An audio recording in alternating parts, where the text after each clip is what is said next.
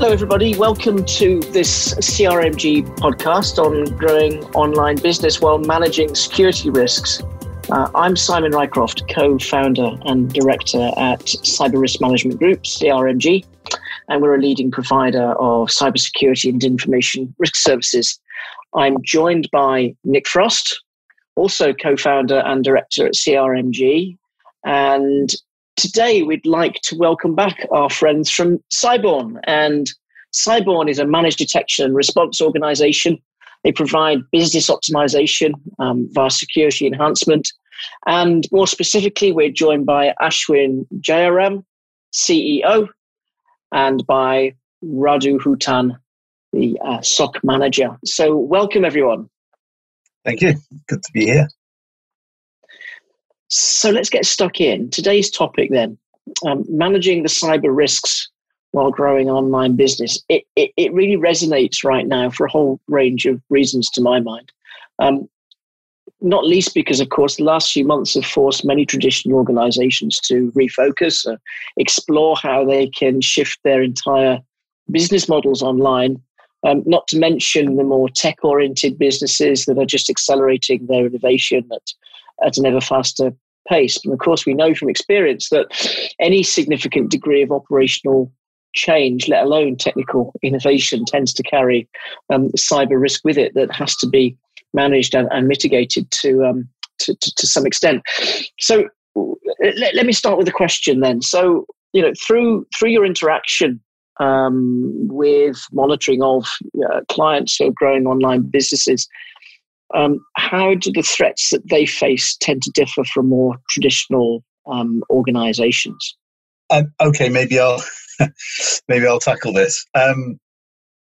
I think with a growing online business, I think there's a couple of points here. I think if we consider the more broader business risks, if you like, there's going to be a huge amount of new territory organizations are going to be exploring in and doing so in a very short period of time, so that they can effectively continue to exist. So, if you're, for example, in the retail sector, all organizations are going to be ramping up their online capability.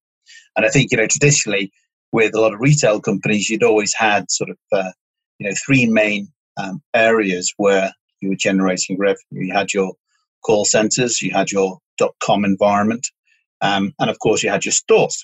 And the stores are going to be a key area of concern for businesses because people's perception of the risk of contracting COVID is of great concern. So there is going to be a rapid increase in change of business for shifting things online. So what this is going to probably lead to now is, you're not really spreading your risk. You're now containing them into the online environment and the call centers. Stores will continue, no doubt, but there will be less of them. So that's one of the key concerns I think organizations will have, particularly in the retail sector, is that they're going to be more focused now on the threats to the online business. And for the guys at Cyborn, where are you seeing the main trends in terms of potential attacks and so on in terms of online business? Yeah, picking up on this on retail, for example, going online, it's a whole different ballgame than what they were used to. There's a big question of scalability here.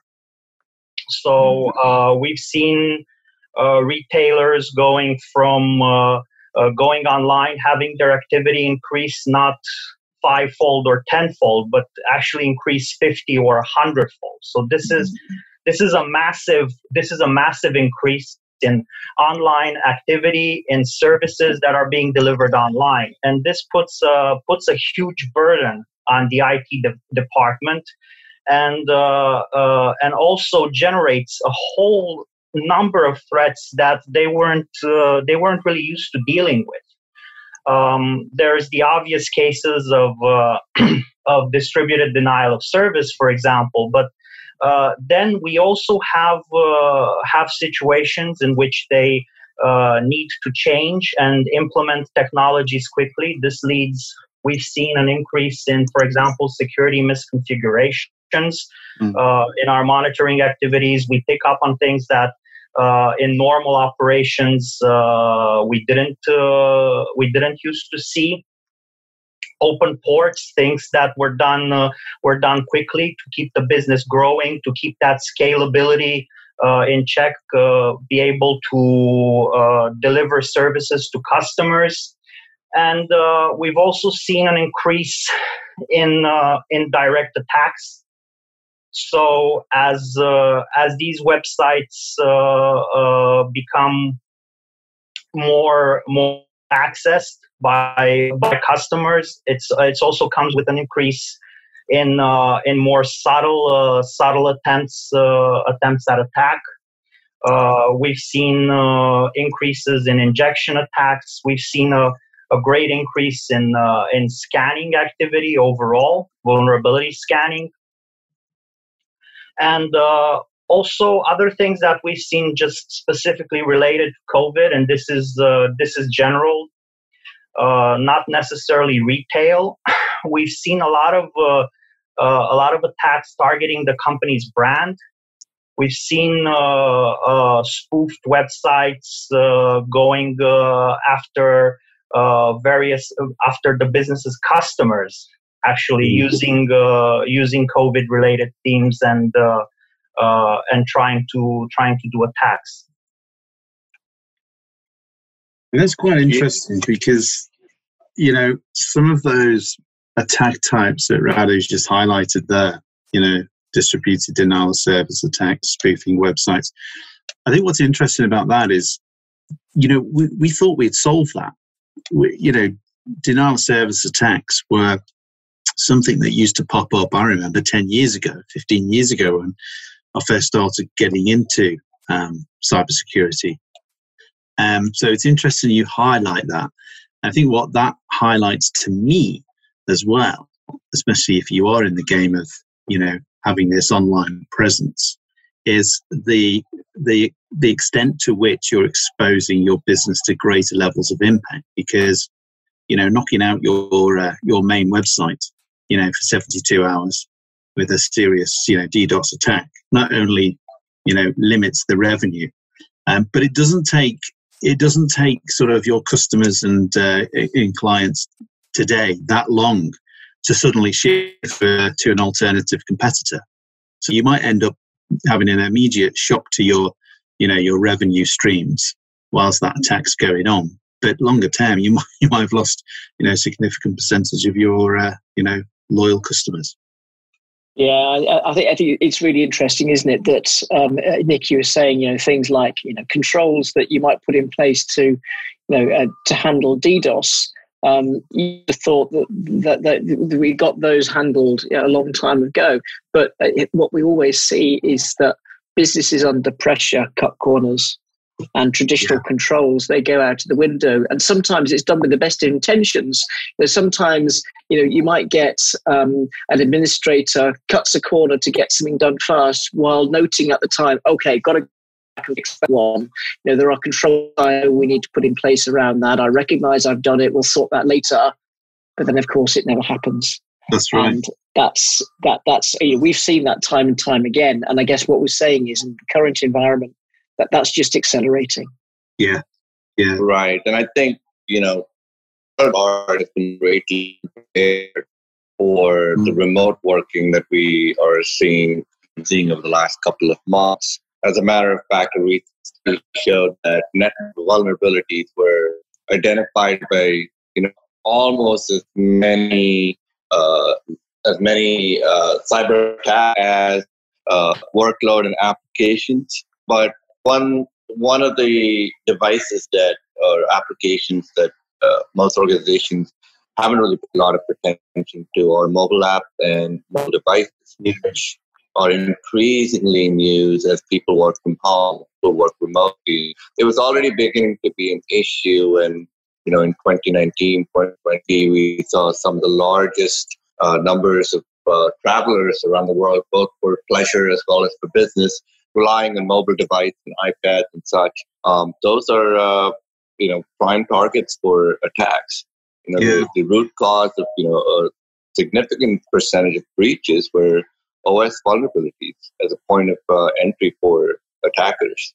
So the whole COVID-19 pandemic and the remote working environment has posed a very different type of challenge that was somewhat expected in the cyber world, but not as rapidly.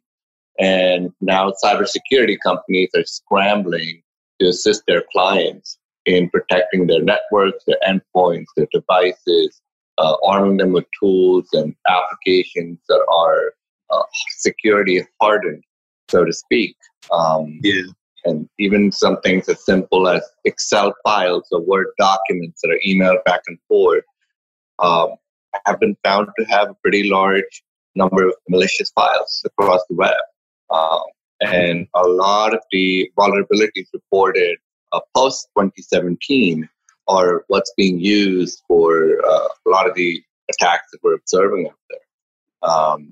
And a lot of them are not new. I mean, more than 20% of the attacks used for vulnerabilities that are at least 5 to 7 years old. And what that points in my mind is the fact that we're not necessarily faced with brand new threats that we don't know about. While certainly there is some element of truth to that. A lot of this is attackers taking advantage of the current situation, but organizations haven't closed the loophole on known vulnerabilities. And I think a lot of, not just retailers, but engineering firms, manufacturing firms, even the WHO, as you may have heard, experienced a 500% increase in attacks over the last few months through the pandemic. Hadn't paid as much attention or dedicated as much resources and investment towards security of their infrastructure, of their applications, and so forth. And that's a huge challenge right now, and it's not something that can be fixed overnight because organizations are not prepared for disaster recovery or bringing cyber professionals, whether it's in-house or outsourced or a vendor. They're just not prepared. Yeah.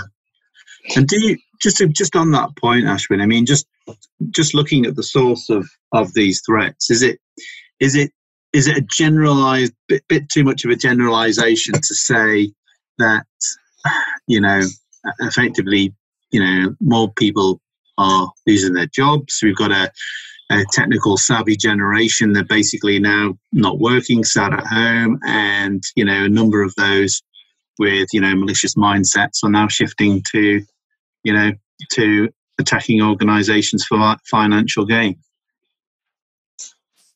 Yeah, I mean, part of what's happening is people are relying on a lot of cloud-based applications to conduct their work.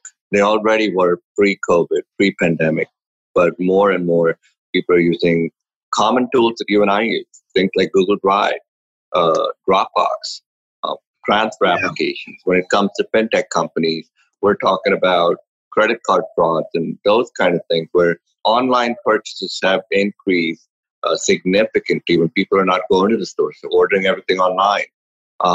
That poses a very unique risk, which was already present, but not in large numbers that we're seeing today. So those are the kinds of things organizations need to be thinking about. Just because a manufacturer is not a bank or a financial institution does not mean that their customers' data is not at risk from a financial transaction standpoint, because everybody has financial systems. And what we're also seeing at Cyborn, we see a lot of clients where their networks are not directly penetrated, but there's group attacks where they try and penetrate a large number of our clients' customers' networks in order to get into something else.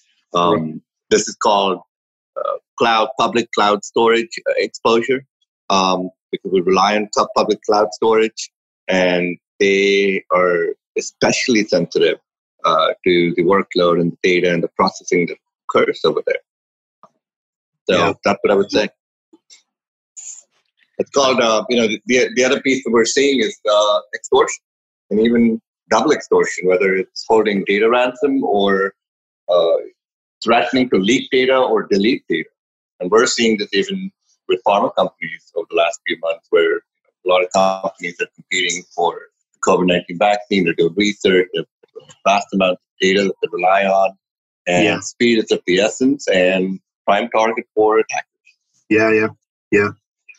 So I think what I'm hearing then is that the attack vectors, the threats, are not necessarily evolving in terms of their capabilities, but there is a definite increase in terms of people preying on organizations, vulnerabilities in terms of working patterns and shift online.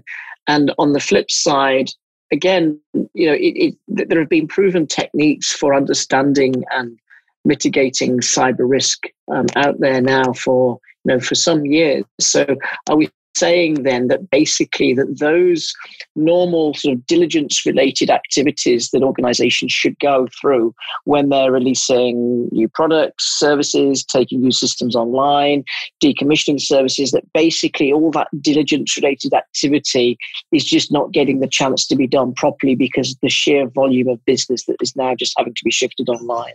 And so are we saying that really it's more about capacity to do things right as much as it is about actually anything that's particularly technically new?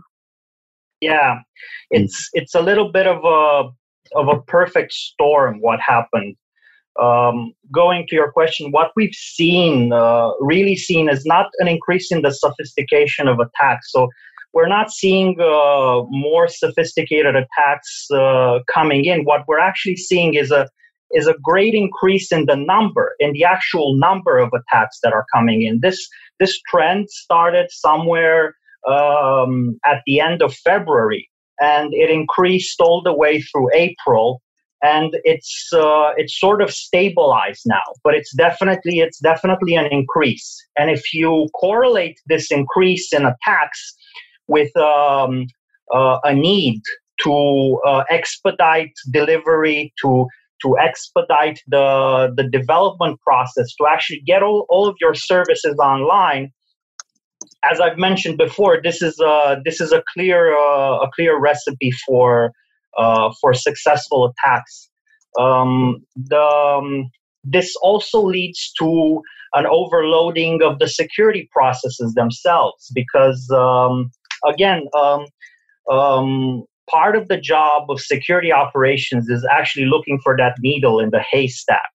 It's finding that out of 1,000, 10,000 unsuccessful attacks, singling out that one individual who is a sophisticated attacker, who does have access to some zero-day vulnerability, and who is actually capable of doing some real damage.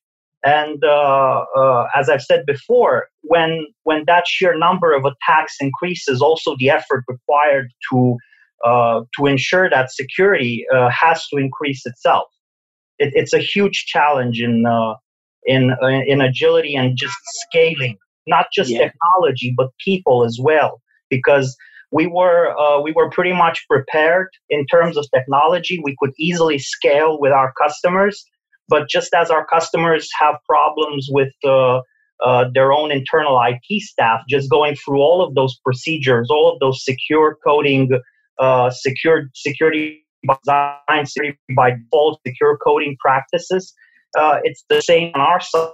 People are always challenged. I think what Radu's highlighted there, I think, is a really important point. And it reminds me of that, that sort of common statement of,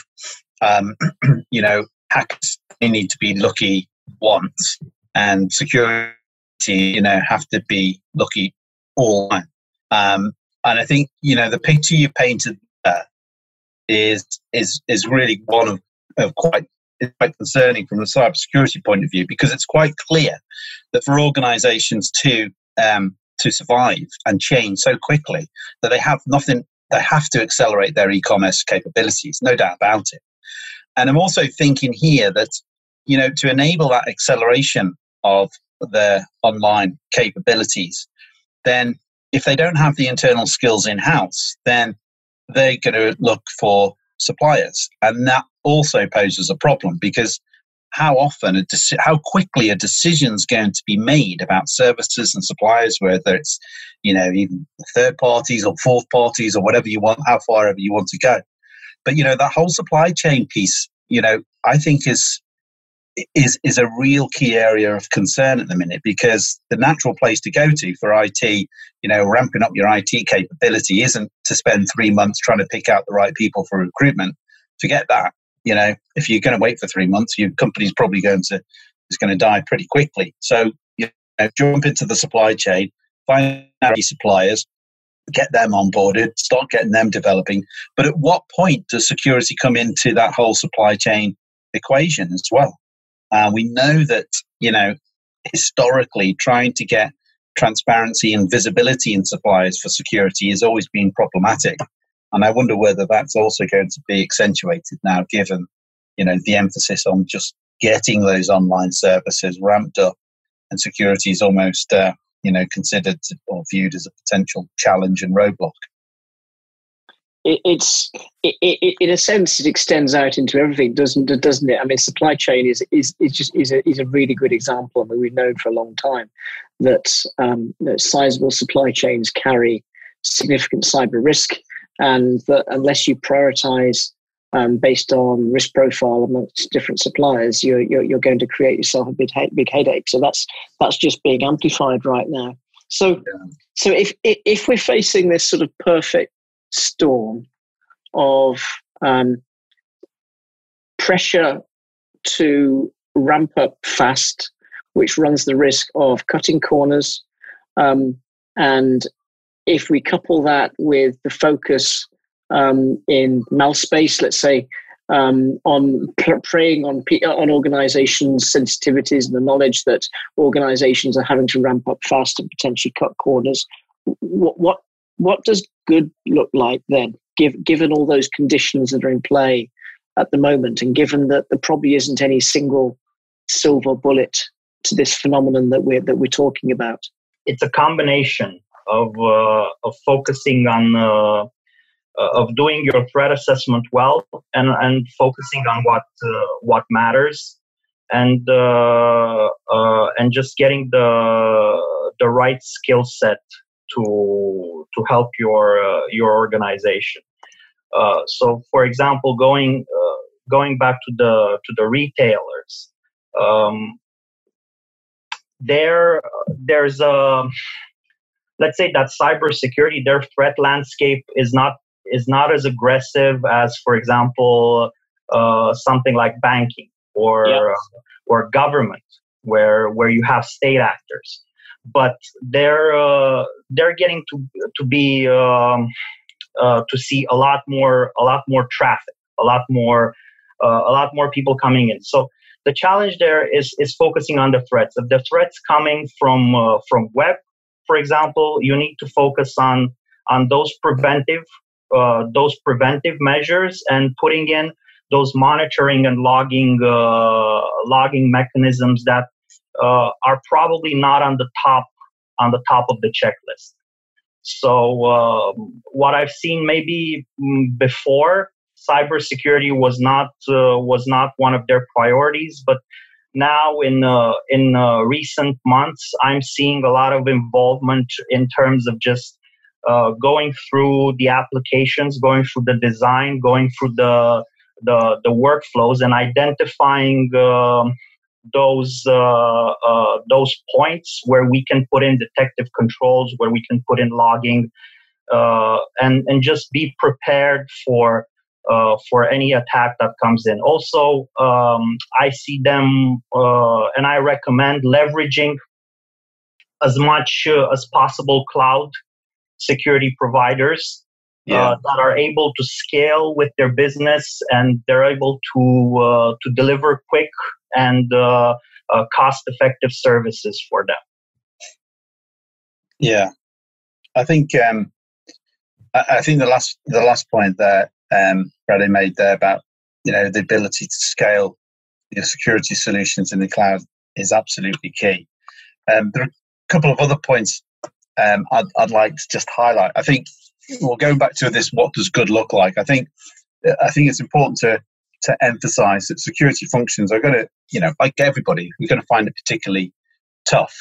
But I think we're going to find it particularly tough in cybersecurity because we may not be able to, achieve that level of detail and granularity that allows us to make, those good, informed, objective decisions. So that's, I think, the first thing. There's going to have to be a mindset shift in that area. I think the second point that I think is really important, especially for senior level security folk and CISOs and even chief risk officers, there has to be some key messages highlighting to senior management the possible impacts now with this, accelerated change in the business to on. I think it's just making that clear and visible as to what those risks are, because you basically, you've siloed the risks, if you like, when you've shifted from, multiple stores to being online. And I think because of that, I would encourage organizations to focus more on the ability to recover now. I'm not saying that, preventative and detective, measures are important. They are. And as, Radu highlighted before, emphasis around monitoring, security related anomalies, that's absolutely paramount. But I also think that organizations need to consider how they can recover from a major, attack, whether you're a retailer and you're knocked out for 3 days during, a key seasonal time of the year that generates 60% of your business. But also, utility companies, oil and gas companies that, typically have engineers that are able to go on site and they can no longer do that and having to operate remotely. These are all factors that need to consider. So sometimes considering the worst case scenario and playing that out through, recovery procedures is not a bad idea to consider. I think that based on what I'm hearing, it seems to me, it's fairly clear that cyber risk now is way up there in terms of any organization's, primary risks to their business survival. And, we always talk about the importance of making sure that your cyber security strategy is fit for purpose. And it seems to me that there are not many organizations right now that don't need to revisit their overarching strategy for cyber, because we've seen such a change in operating conditions that there are not many cybersecurity frameworks, processes, whatever you want to call them, inside an organization, management systems, they carry all sorts of different names, that would easily be able to cope with such a massive shift to online. So it strikes me that there's a degree of acceptance that organizations are going to have to make about this where everyone talks about the new normal, but it is a new normal in a cybersecurity sense, and that there's going to have to be far more thinking about how organizations can apply a risk lens to everything and focus activities in the right places to support business acceleration and growth. So we've always talked about the importance of, we look at supplier relationships, and at CRMG, we talk about the importance of performing triage on different suppliers to make sure you're only applying the right rigor to the organizations and suppliers that really warrant it. And it seems to me that sort of thinking has to be applied across the board, so that, yes, you recognize you've got to ramp up your overall management practices and make sure you've got consistent security operations, but at the same time, recognizing that there are still only limited resources available. So you have to target those resources in the best place. And the only way you can do that is align that with risk.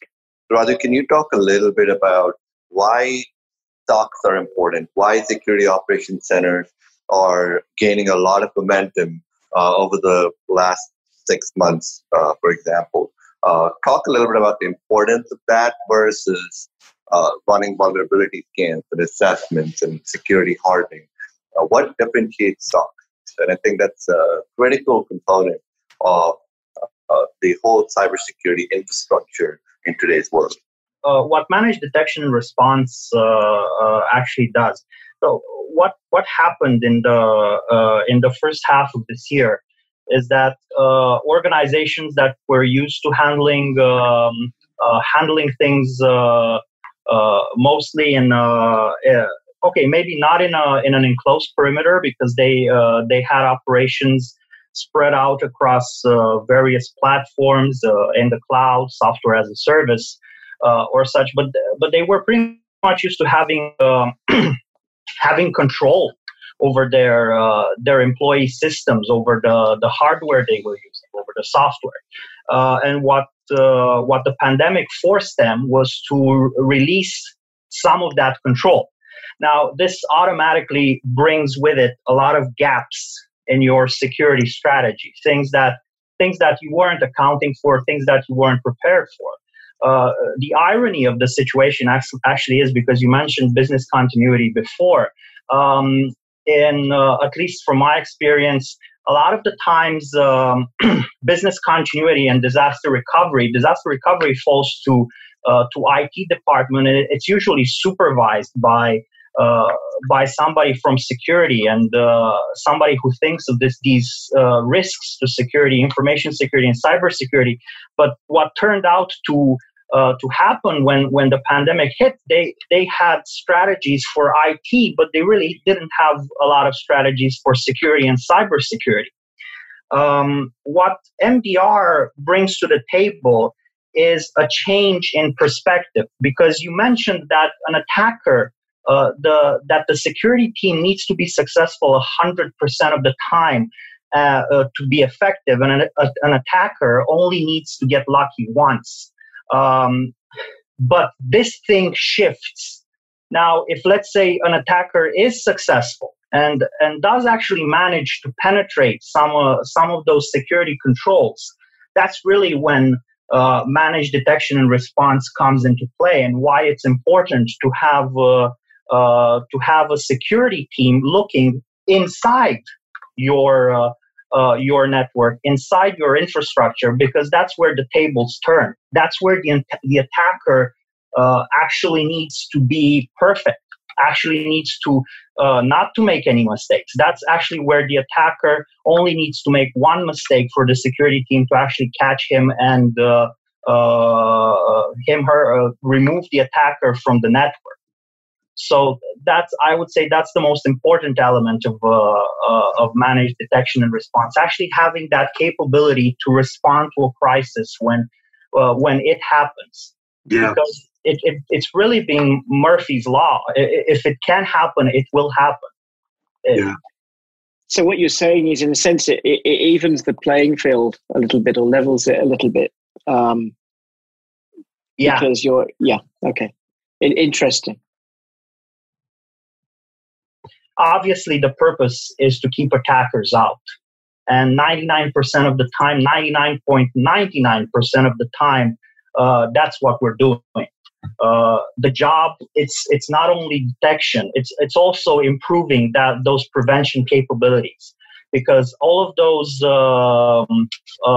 those thousands of failed attacks that I've been mentioning, we're monitoring those, and we're looking for things that attackers are doing, what they're using, and we've had a lot of situations where we've actually spotted vulnerabilities and holes before attackers were able to actually exploit them. Mm. But it's also about that crucial 0.01% element. Yeah.